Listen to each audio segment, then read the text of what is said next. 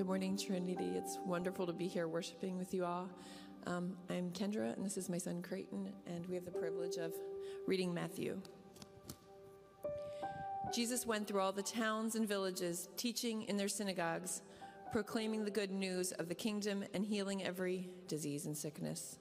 When he saw the crowds, he had compassion on them because they were harassed and helpless, like sheep without a shepherd.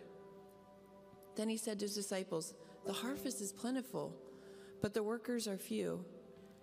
Ask the Lord of the harvest, therefore, to send out workers into his harvest field."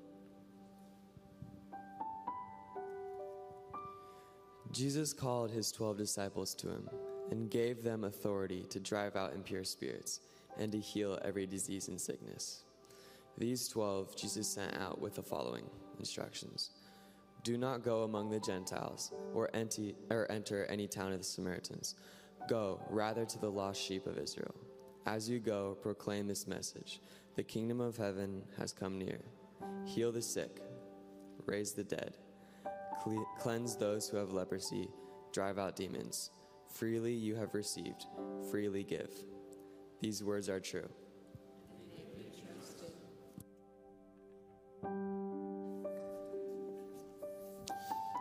Amen. Will you all pray with me? Lord, we thank you for today. We thank you for this opportunity to gather as your body, as your bride, as the church.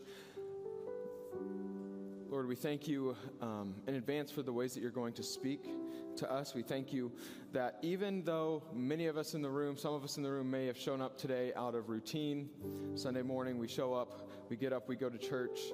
Lord, I thank you that you can work far greater than any routine, Lord, that you can work even in what we feel might even be mundane, getting up on a cold morning, there's snow, kind of dreading getting the car going, showing up. Lord, we thank you that you are far more powerful than our own hesitancies, than our own mundane routines. So, Lord, I just thank you that you brought all of us here this morning, gathered here, whether we're here with excitement to hear from the word of the Lord or we're here just out of routine. Lord, I ask that you would level the playing field, that you would level all of us, and that we would be, we would have open ears and open eyes. So like Pastor Mike encourages us, I encourage you, pray for yourself. Pray, ask God to set aside distractions. If there's something that keeps coming to your mind, perhaps it's not a distraction, but perhaps it is, Lord, directing you to something. Ask God to speak to you clearly today. Pray for the people next to you.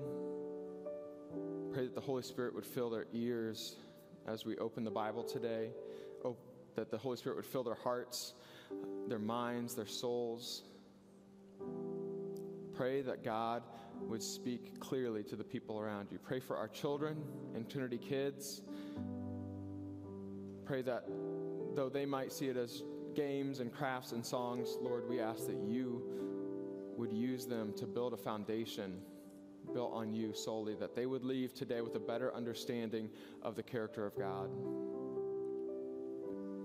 Lord, we pray for our people, not in this room, the people online. We pray for the people at other campuses that are on their way currently.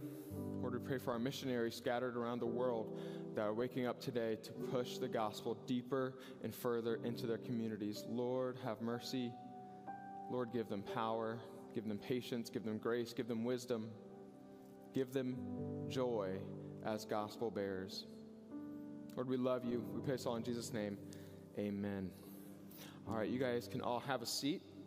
If you don't know me, my name is Ty Combs. I'm one of the next-gen pastors here at Trinity Church. Specifically, I deal with student ministry. So when we say students here at Trinity, we mean grades 5 through 12 is kind of the word we use. Some of you might have known like youth ministry. We call it student ministry here. So Trinity Kids is birth through 4th grade, and then Trinity Student Ministry is 5th grade through 12th grade. So that 5th through 12th grade is kind of it's where I live. Dealing with students, and I love it. I love it so much. Last week, Pastor Ty Hill preached to you, and he talked about how New Year's Eve is kind of like Youth Pastor Sunday, where lead pastors typically get a little bit of a break. Pastor Mike's lucky enough to have 2 of us, so he gets 2 weeks off. So he let me come. So Maybe that was intentional, I'm not sure. But Pastor Taiho preached to you all last week about family foundations and how crucially important it is to build your family, your foundation on Christ and Christ alone. And my family's in the middle of that. I have a 1-year-old. He turns 2 in a couple weeks. And I have a 3-year-old. So we're in the midst of, it's this weird roller coaster of like some days are just pure survival. Some days we're like really intentional, but most of the days are just kind of like survival. Like what's dinner? Just eat your dinner. Just sit down. No, don't eat your ketchup with your hands. That's kind of the mode we're in, but it is a great reminder to build that foundation on Christ. So my 1-year-old Ezra, he's a lot. He is a lot, but he loves ketchup. He loves to say ketchup. He's saying more and more words. He's in a really fun stage, so he loves to say ketchup, but he loves the P at the end. He says ketchup. Ketchup. So I'm not kidding you, he will just, with his hands, he will just scoop ketchup up with his hands. But he loves yellow. His favorite color is yellow. I think because that's the only color he can say. So if you say, Ezra, what color is this? He'll say, yellow, yellow, to everything. It can be red, he'll say, yellow. But he knows what yellow is, because when we see a school bus, he loses it. Yellow, yellow, yellow, yellow, yellow. And Eliza, my 3-year-old, she loves school buses so much. When we drive to school, we see one, she's in the back seat, and she goes, school bus, yeah! She does this like, yeah, I should have got a video of it. It's awesome. So on our way to school, we live close to the bus, what do you call it, bus depot? I don't know. You know that spot on Cumberland Road where all the Hamilton Southeastern buses are parked? We live pretty close to there. So when we come to childcare here every morning, we see like 20-some school buses. And so our drive to church is just full of, yeah, yellow, yellow, yellow, yeah. And so we count, and it's the highlight of the day. We come home that day, and Eliza's like, Mommy, this morning I saw 25 school buses. She can't count, but she just picks a big number and says school buses. So school buses, so if you see me driving here and you see me doing this in the car, I'm not mad at somebody that cut me off. It's just me and my family just cheering for school bus after school bus because it's yellow and Eliza loves them. So that's become a highlight of my day also, seeing school buses. But like I said, I'm the director of student ministry here. And school buses for me are a good reminder. The sheer quantity of school buses that we have is pretty unreal. I grew up in a really tall, small community where one bus drove by your house. Here in my neighborhood, I feel like at any given point in time, I can hear like 2 school buses in the morning. And it's a good reminder of just the sheer quantity of young people that we have in our community. And that's one of the reasons I love my job. I'm convinced that I have the best job in the world. And I'm here today to convince you that it's true. So you might think your job's awesome. It might be, but it's not as good as mine. Because my job, I get to do a lot of crazy stuff. A few months ago, I was smashing pumpkins filled with paint in the parking lot. And that was like a day at work for me. I get to go on retreats and conferences and camps. Some of our teenagers just came back from the Follow conference. My job is a lot of fun, but it's also, I would say, in my opinion, the most fruitful job. Getting to see these 5th through 12th graders, many of them in our church have that really solid foundation, getting to see that come to life for them and getting to see them understand why that foundation is important and claim it as their own and make their own decisions. So my job is the perfect blend of fun and fruitful, and it's the best job there is. And by the end of the morning, you will agree with me. So for this part, though, I'm going to need some crowd participation. So I'm going to ask you to raise your hands. I'm not going to fact check anybody. I'm not going to call on anybody. With high schoolers, when you ask them to raise their hand, some people raise their hand no matter what. Some people never raise their hand no matter what. So I'm just asking you to raise your hand if these questions are true for you. First one, how many of you know the date that you became a Christian? Like the exact date that you became a Christian. I'm not going to call you out and ask you what it is or what happened. Just how many of you have that date in mind? You have a date. All right. I'm pretty sure on mine, though I'm not very organized, so it could be a few days off. So I'm with you. So then my next question, how many of you don't know the exact date that you became a Christian, that you decided to follow Jesus, but you have in your mind like a kind of a ballpark. You know about how old you were. Maybe you remember where it happened. You remember kind of the ballpark area. If that's you, you know about when you became a Christian, raise your hand. Okay, yeah, I'm with you. I'm one of y'all too. All right. So now I will stop right there. If when I ask those 2 questions, if you didn't know how to answer it, take note of that. I would say if you don't know the exact date or even really a ballpark day that happened, I would say don't move on this morning and just ignore that and say, I didn't know. For me, my story, I thought I was following Jesus, and then one of my college roommates asked me that question in a different way, but he was like, when did you accept Jesus? When did that really happen? And I was like, I don't know, sometime in the past. And he kept asking me. I was like, I don't know that I have a moment where I decided. And for me, it's because that moment hadn't happened yet. So I'm not projecting that onto you, but I will say if those first two questions made you a little uneasy because you weren't sure how to answer them, don't ignore that. All right, anyway, that's not the point of why we're here this morning, but I did want to point that out because that was meaningful in my own journey. All right, here's the last question I have. How many of you might raise your hand again here. If you raised it previously, you can do it again. How many of you that date or that ballpark day that you became a Christian was before the age of 18? Were you before the age of 18? Look around. If you're in the front, turn around a little bit and realize you're not alone. According to the Barna Group, 94% of Christians today made their decision to follow Jesus before the age of 18. 94% of Christians today made their decision to follow Jesus before the age of 18. When I met with Pastor Mike and to talk about what I was supposed to preach on today, and he just said, let's just talk about our young people. I got goosebumps because I was so excited to be able to share some of this stuff with you. And I thought maybe I just throw this slide up, read it 3 or 4 times, and then walk away, because I think that right there says just about enough. 94% of Christians today made their decision to follow Jesus before the age of 18. That's close enough to 100%. You could say almost all Christians today made their decision before the age of 18. You guys, this slide is one of the big reasons I say that I have the best job in the world. I have the most fruitful job in the world, because this is true, and it's been true, I think, for a long, long time, and I think it's going to continue to be true for a long, long time. I think this statistic was probably true not long after Jesus was on this earth, and I think it's probably been true for a long time. I love my job. Sometimes it's really fun.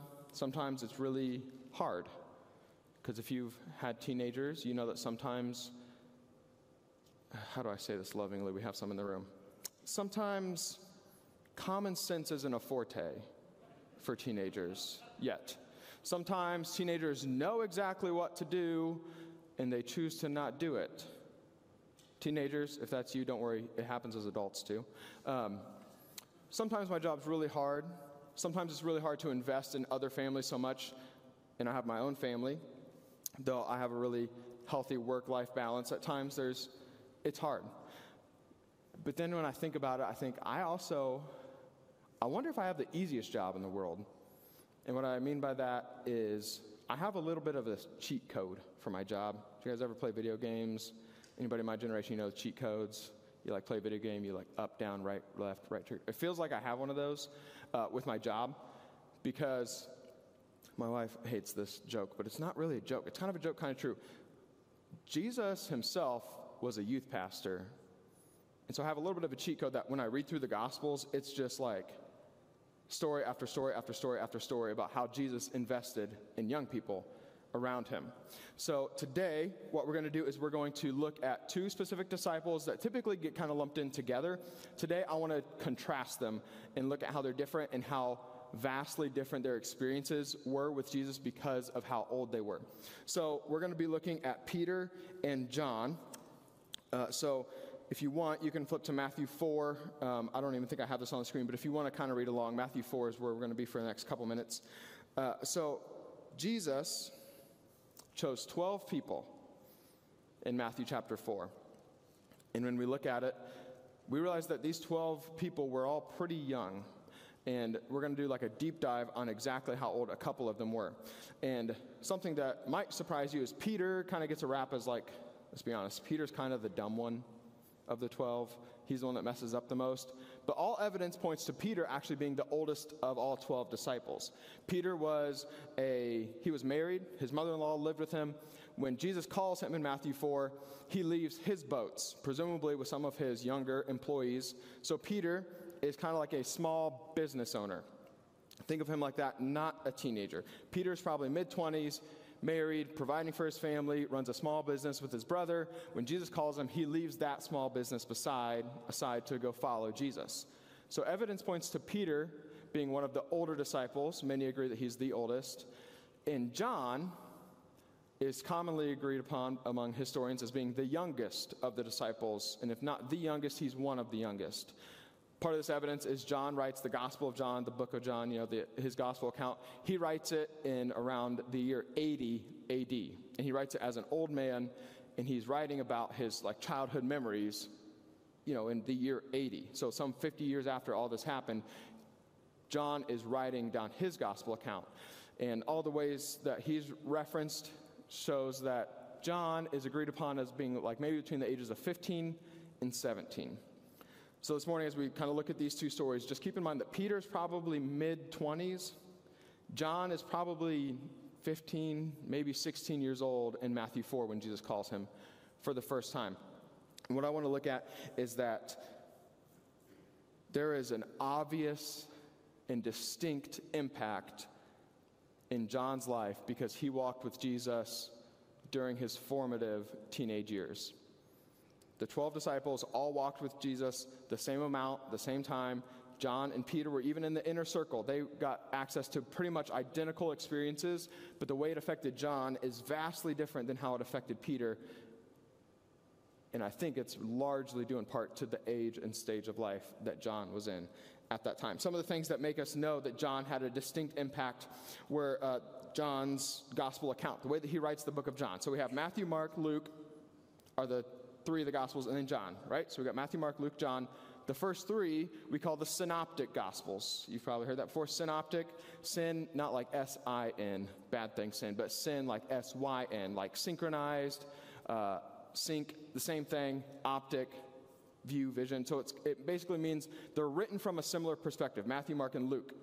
John is the outlier in that John doesn't write nearly as much about the specific actions of Christ, but he writes way more about the love of Christ and the concept of love and how he experienced that for himself. So his gospel account is vastly different than the other disciples that wrote the same story. He writes his vastly differently, and I think it's because of the time, because he's reminiscing about when he was a child and his experience with Jesus. Another one is John's memory of Jesus' death and resurrection. So the book of John is 21 chapters long. He didn't write 21 chapters, but we chopped it up like that. 9 of those 21 chapters are about the last week of Jesus' life. He has a vivid memory. He goes into detail about the last week of Jesus' life. And remember, John writes this decades and decades and decades after it's happened. So again, John is an old man remembering events that happened in his youth, and he remembers them so vividly with such detail. John's memory is another way that we know that John was affected uniquely. And then the last one is how John views himself. In the book of John, in his gospel account, there's 5 times that John refers to himself, not by name, but he refers to himself as the one whom Jesus loved. And when you first read it, you're like, well, that's kind of a boastful, big-headed way to see yourself, John. You just wrote a whole book about how much Jesus loves everybody, but then you call yourself the one who Jesus loved. John doesn't write that out of, pride. He doesn't write that saying that Jesus didn't really love the others. Rather, John, in his old age, looks back and he realizes that being a person that Jesus loved is his greatest identity.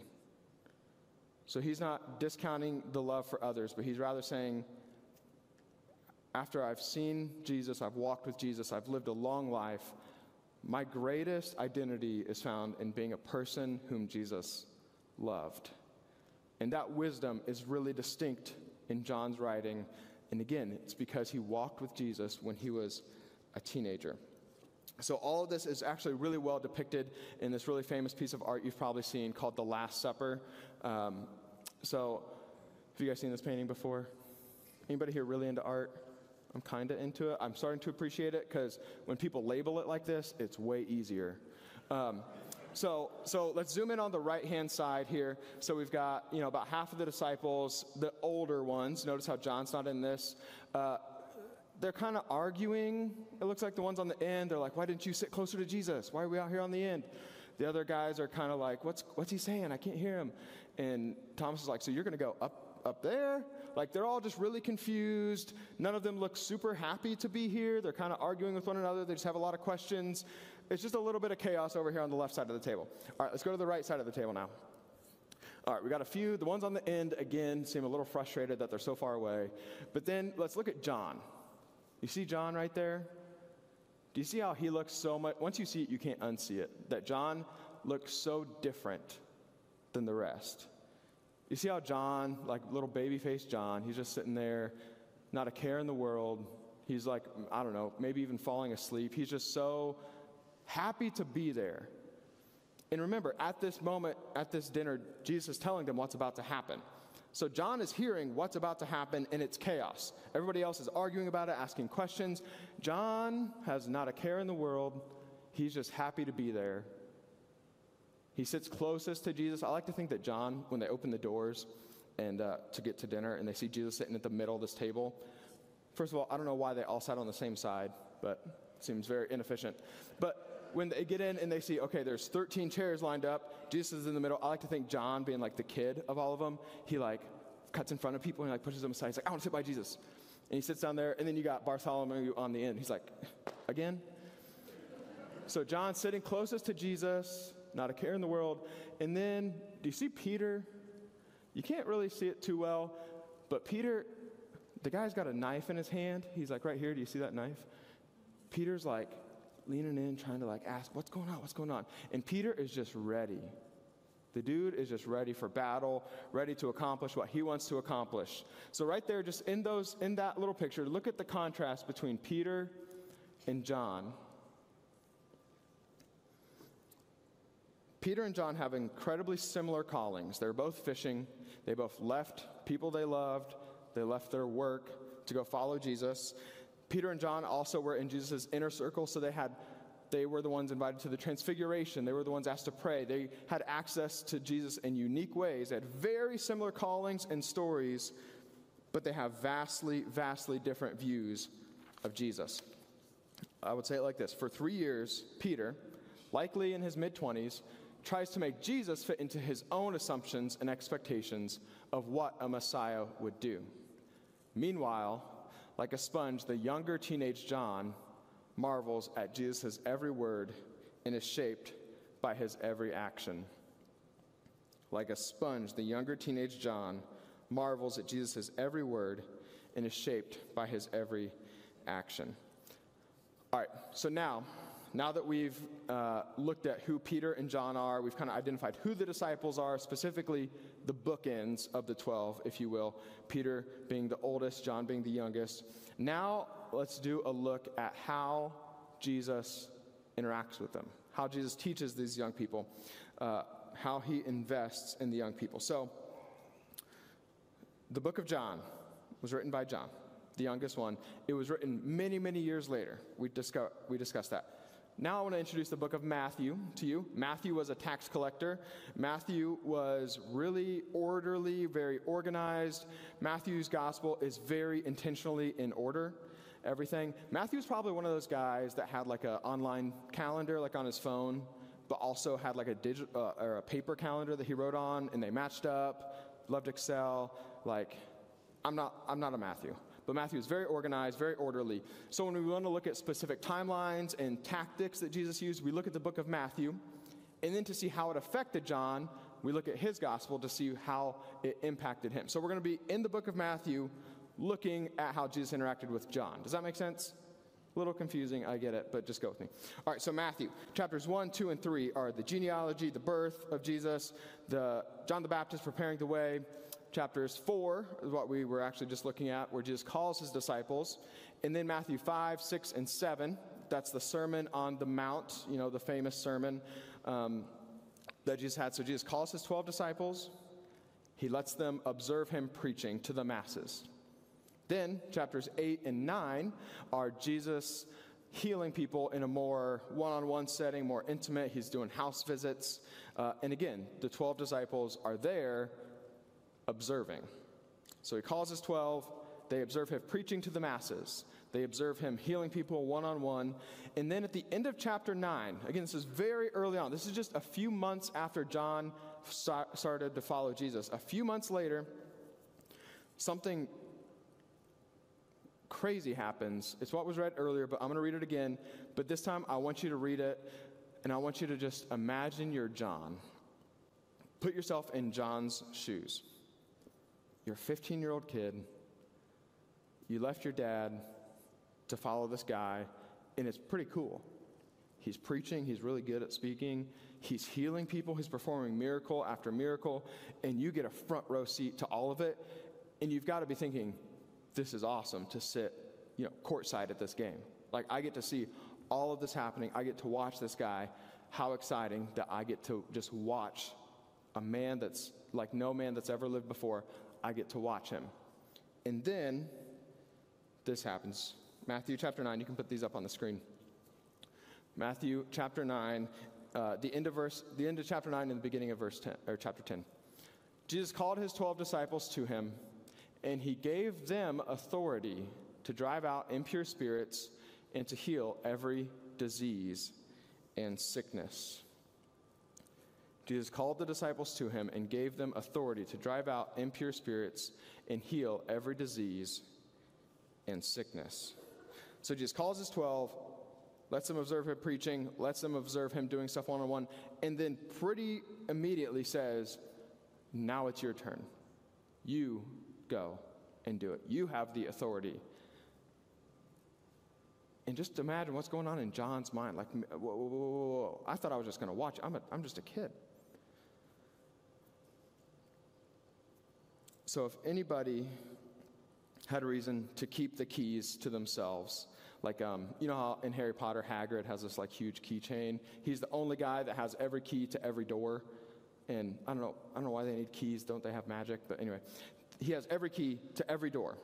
Nobody else has that. If anybody in the history of ever had the authority to have every key to every door ever, it would be Jesus, the Son of God, right? But in chapter 9, we see Jesus take the keys and he just tosses them to teenagers. He tosses the keys to the kingdom of God to a bunch of teenagers. Jesus doesn't hoard the keys of the kingdom of God. Rather, he is eager to hand them out. The recipients were not the most qualified on paper. What I mean by that is he didn't toss them to the Pharisees, to religious leaders, to priests, to people who were even following religious rabbis. He tossed them to some fishermen, young fishermen, but they were the most capable simply because they had been with Jesus. Fuller Youth Institute calls this concept keychain leadership, where instead of holding the keys for yourself, you make duplicates and you hand them out to young people to see what they are capable of. And we see that this is a crucial part of Jesus' ministry. All through chapter 10, he gives a lot of boundaries, safety nets, ways to not fail, but we see that it is so crucial for Jesus to give them authority. And that's one thing that I really want to hinge on. Jesus didn't just send out the 12 and say, all right, you've seen me do some awesome stuff, go tell everybody. Go tell everybody what you've seen.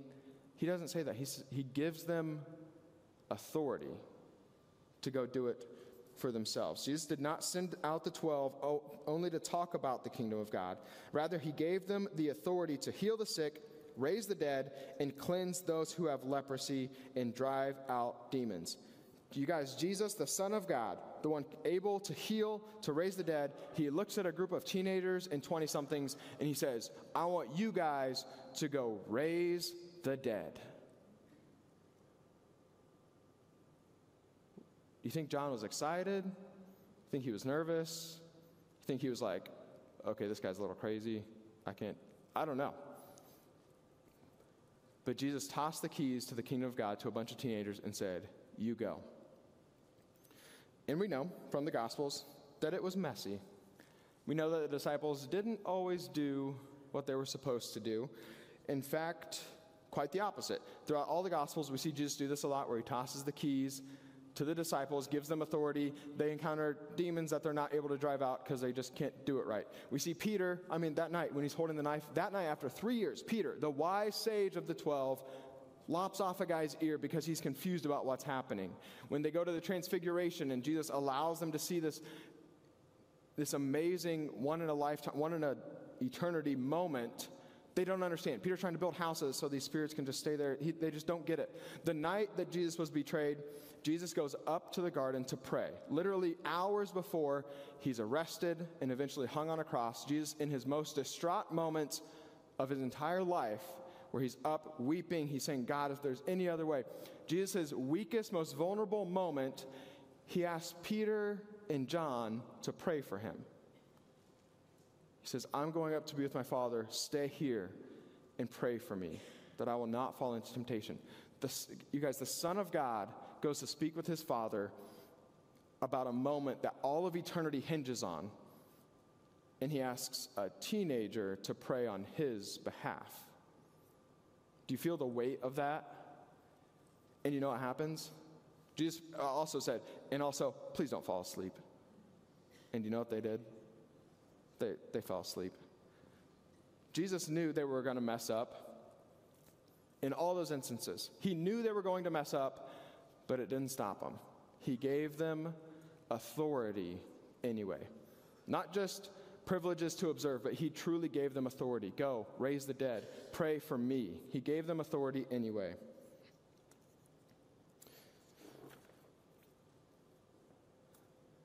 Parents, if you have teenagers, I know none of our teenagers here at Trinity have ever done anything wrong or been difficult children, but if you do have teenagers and you felt a struggle of teenagers that don't do what they're supposed to do, they don't hear you, it seems like maybe they hear you, they just don't care about what you're saying, or they just mess stuff up, take heart, because Jesus himself has been there. Time after time again, he told a teenager what to do, and they did the exact opposite. Pray for me. Whatever you do, don't fall asleep. The literal one thing you couldn't do, you did. You fell asleep. Take heart. Jesus himself has been there too. But then, this is where it turns, but then we get to the book of Acts. So we have Matthew, Mark, Luke, John, and in the book of Acts, Acts of the Apostles, we get to see how did these 12 kids that just kind of messed everything up, how did they actually turn out? Well, the book of Acts is where we looked at. It's called the Acts of the Apostles. So, Acts chapter 1, Jesus has resurrected from the dead. He reveals himself to his disciples, and then he goes up into heaven, and he sends them out again. He says, you will be my witnesses everywhere you go. Jesus ascends to heaven, Acts 1. Acts chapter 2, the Spirit of God, that's Pentecost, where they're all praying in a room like, well, Jesus is gone, what do we do now? I don't know, I guess we'll pray. They pray, the Spirit of God fills them, fills the house, and fills each one of them individually in Acts chapter 2. And then Acts chapter 3 and 4 are hands down my favorite books of the Bible. I don't know if you're allowed to have favorites, but I do. Acts chapter 3 and 4, because this is where we see for the first time, specifically named Peter and John, the bookends. Peter and John, they have the keys to the kingdom of God, and they finally know how to use them. And we see them in Acts chapter 3. It says Peter and John are the ones healing the sick, proclaiming the gospel. And it says thousands and thousands and thousands are being added to the number each day. So we see all of the times they messed up for the past 3 years following Jesus himself. They didn't get it. But then finally, with the keys in their hand, keys to the kingdom of God, we see them just unlocking door after door after door, and the kingdom of God is filling communities and hearts at a far greater rate than it even was with Jesus. Peter and John are adding more to their number every day than Jesus himself was. They're on trial in Acts chapter 4. They say, what are you doing? We thought we killed Jesus. We thought we ended all this madness. What's going on? They question them. Peter and John say, it is not our power that raises these people from the dead. It is the name of Jesus Christ, the one that you killed. You remember him? That's whose power it is. And it says, when they saw the courage of Peter and John and realized they were unschooled, ordinary men, remember, John's maybe 19 by this time, they were astonished and took note that these men had been with Jesus. So the Sanhedrin, the people they're on trial with, say, okay, well, too many people have seen, we can't kill you now, then we'll be the enemy. So just please, whatever you do, just don't speak the name of Jesus anymore. And they replied with this. They called them in again and commanded them not to speak or teach at all in the name of Jesus. But Peter and John replied, which is right in God's eyes, to listen to you or to him? You be the judges. As for us, we cannot help but speaking about what we have seen and heard. Remember, John is a teenager when he gets up and says this on trial to the government. He said, he's told, whatever you do, do not speak about the name of Jesus. And John, a kid, stands up and says, I have seen far too much to ever stop. You can do whatever you want to me, but I will never stop proclaiming the name of Jesus Christ wherever I go. And I have to believe that those words were surprisingly easy for John to say, because through his formative teenage years, he followed the Son of God so closely that when he left, he was so confident. He was so confident that the name of Jesus Christ was the key to the kingdom of God, and now he knows how to use it. So, our young people here at Trinity, let's talk about us a little bit here. Here at Trinity, our young people, not only do we need to toss them the keys for them to go practice using them, for them to explore, for them to participate, I would go another layer deeper, and I would say we as a church need them. We need our young people. Today's teens have more potential to receive the gospel than any other group. This is the 94% statistic. They have way more potential than any other group. But tied so tightly with that, the other side of that same coin, they also have far more potential to proclaim the gospel than any other group, any other stage, any other age.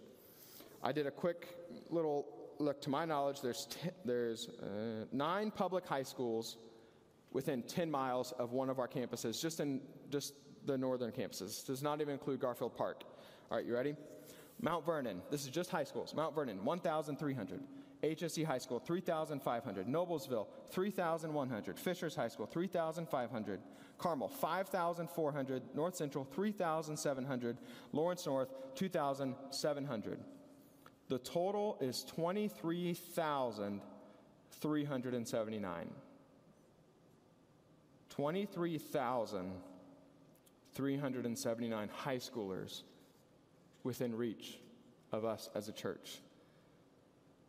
I have another statistic I want to put up here. Between the ages of 14 and 18, that's high school. Between the ages of 14 and 18 in high school is where 85% of people make a faith decision that lasts their entire lifetime. Maybe we should change that. They make a faith decision that lasts eternity. And as a church, we are within 10 miles of more than 20,000 of these souls searching for answers. I'm going to invite Naomi up. We're going to wrap up here. I get asked kind of often, Ty, what do you want to do when you grow up? I'm 30, but I don't know, a youth pastor position is not often a long or career that lasts a lifetime, and I get it. And a lot of times people are asking me, Ty, do you have desires of being a lead pastor sometime? And that's a common on-ramp for a lot of people. For a lot of lead pastors, it is probably healthy for them to try their crazy ideas, get that out of their system, hone their skills, preach, a little bit so they're ready for the big stage. And so I get asked that a lot. And I guess my response would be, I don't think there is a bigger stage. Sure, there are bigger platforms. Sure, there are bigger audiences, bigger auditoriums, but there is no greater stage of life where eternity hangs in the balances, even close to what it does for our teenagers. And so as long as these statistics, 94% under the age of 18, 85% of people in high school, as long as these statistics are even remotely close to those numbers, I will give my life to investing in our teenagers, because I believe in it, because that's where people make decisions that last in eternity. And to put it simply, Jesus did the same. And he did it not just for the sake of the 12. He was not just trying to save those 12 souls. He was trying to build his church, and he chose teenagers. And look at us now.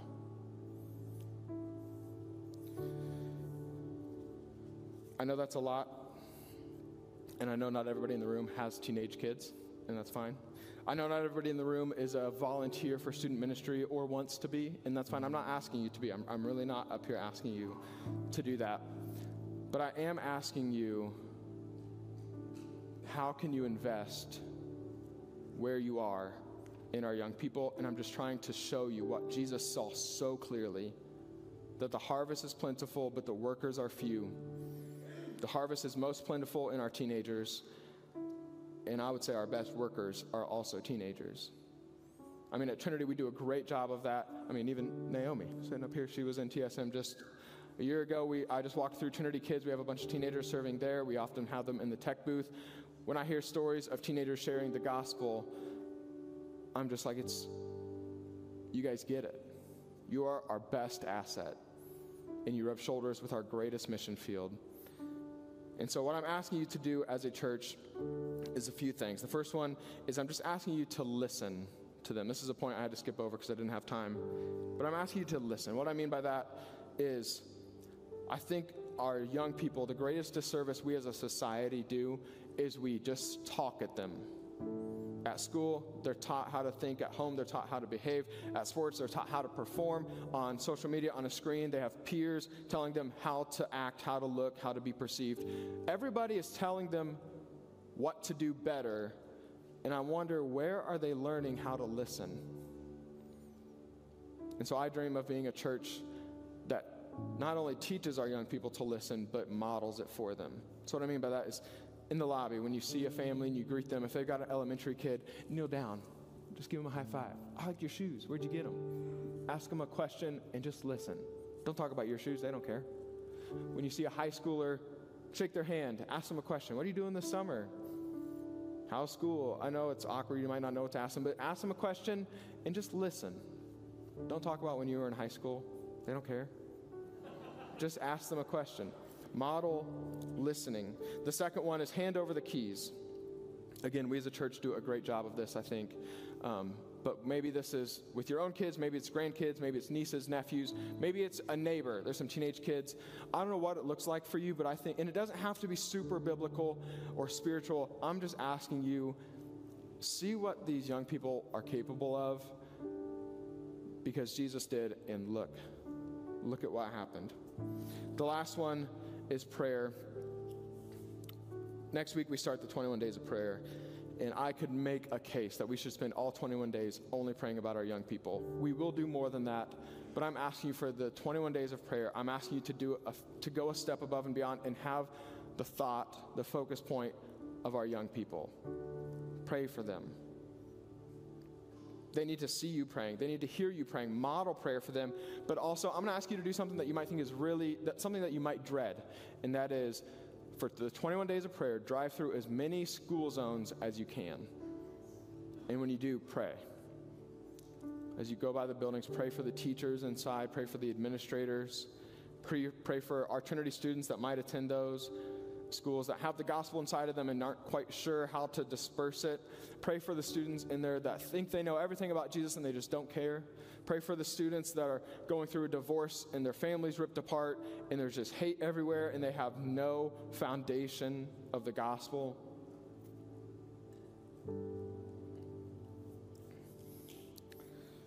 You guys, there's 20,000 high schoolers, just high schoolers, within reach. As a youth pastor, I love hanging out with them. They're so much fun. And I love seeing them grow and mature, and I want to see them become husbands and wives and fathers and mothers and doctors and lawyers, pastors. I want to see all that, but there's something I want to see far more than that. I want to see an army of people from our community that decided to follow Jesus. I want to see them in heaven. And I'm convinced that if we as a church invest in our young people, we can populate heaven even more. I want you to pull out your next steps cards. I'm going to end with this point, and then I'm going to leave you with a question. when it comes to return on investment in the kingdom of God, I'm not talking about finances. When it comes to return on investment in the kingdom of God, hands down, the best thing you can do is invest in and pray for the teenagers in your life. I'll just state it simply. That is the best thing you can do. So my question for you on your next steps cards is, how can you increase your investment in our young people? Again, I'm not asking you to volunteer with student ministry, though I welcome that. I'm not asking you to radically change your life and open your home to give foster or respite care to a teenager in need, though one could argue that's one of the best things we can do for our young people. I'm not here pleading with you to do that. I'm asking you to identify a few names that you have in your life. And I'm asking you, how can you increase your investment? Because every inch that you invest in a young person, I believe, is miles and miles and miles of an eternity. If you're really interested in praying for the next generation, you can go ahead and you can write Prayer Warrior on your next steps cards. We have that. You've probably heard about that. At Trinity, every young person has the opportunity to have a person in our congregation pray for them every day. So you would be assigned a family that has a teenager or a kid in elementary or preschool. My family has a prayer warrior, and we love it. So if that's of interest to you to be a prayer warrior, if that's a way that you can increase investment, write that down. I'll follow up with you. But I don't care what it is. I don't know what it is for you. Pretty open-ended today, but I want you to just write, how can you increase your investment in our young people? Take a few minutes, fill out your next steps cards.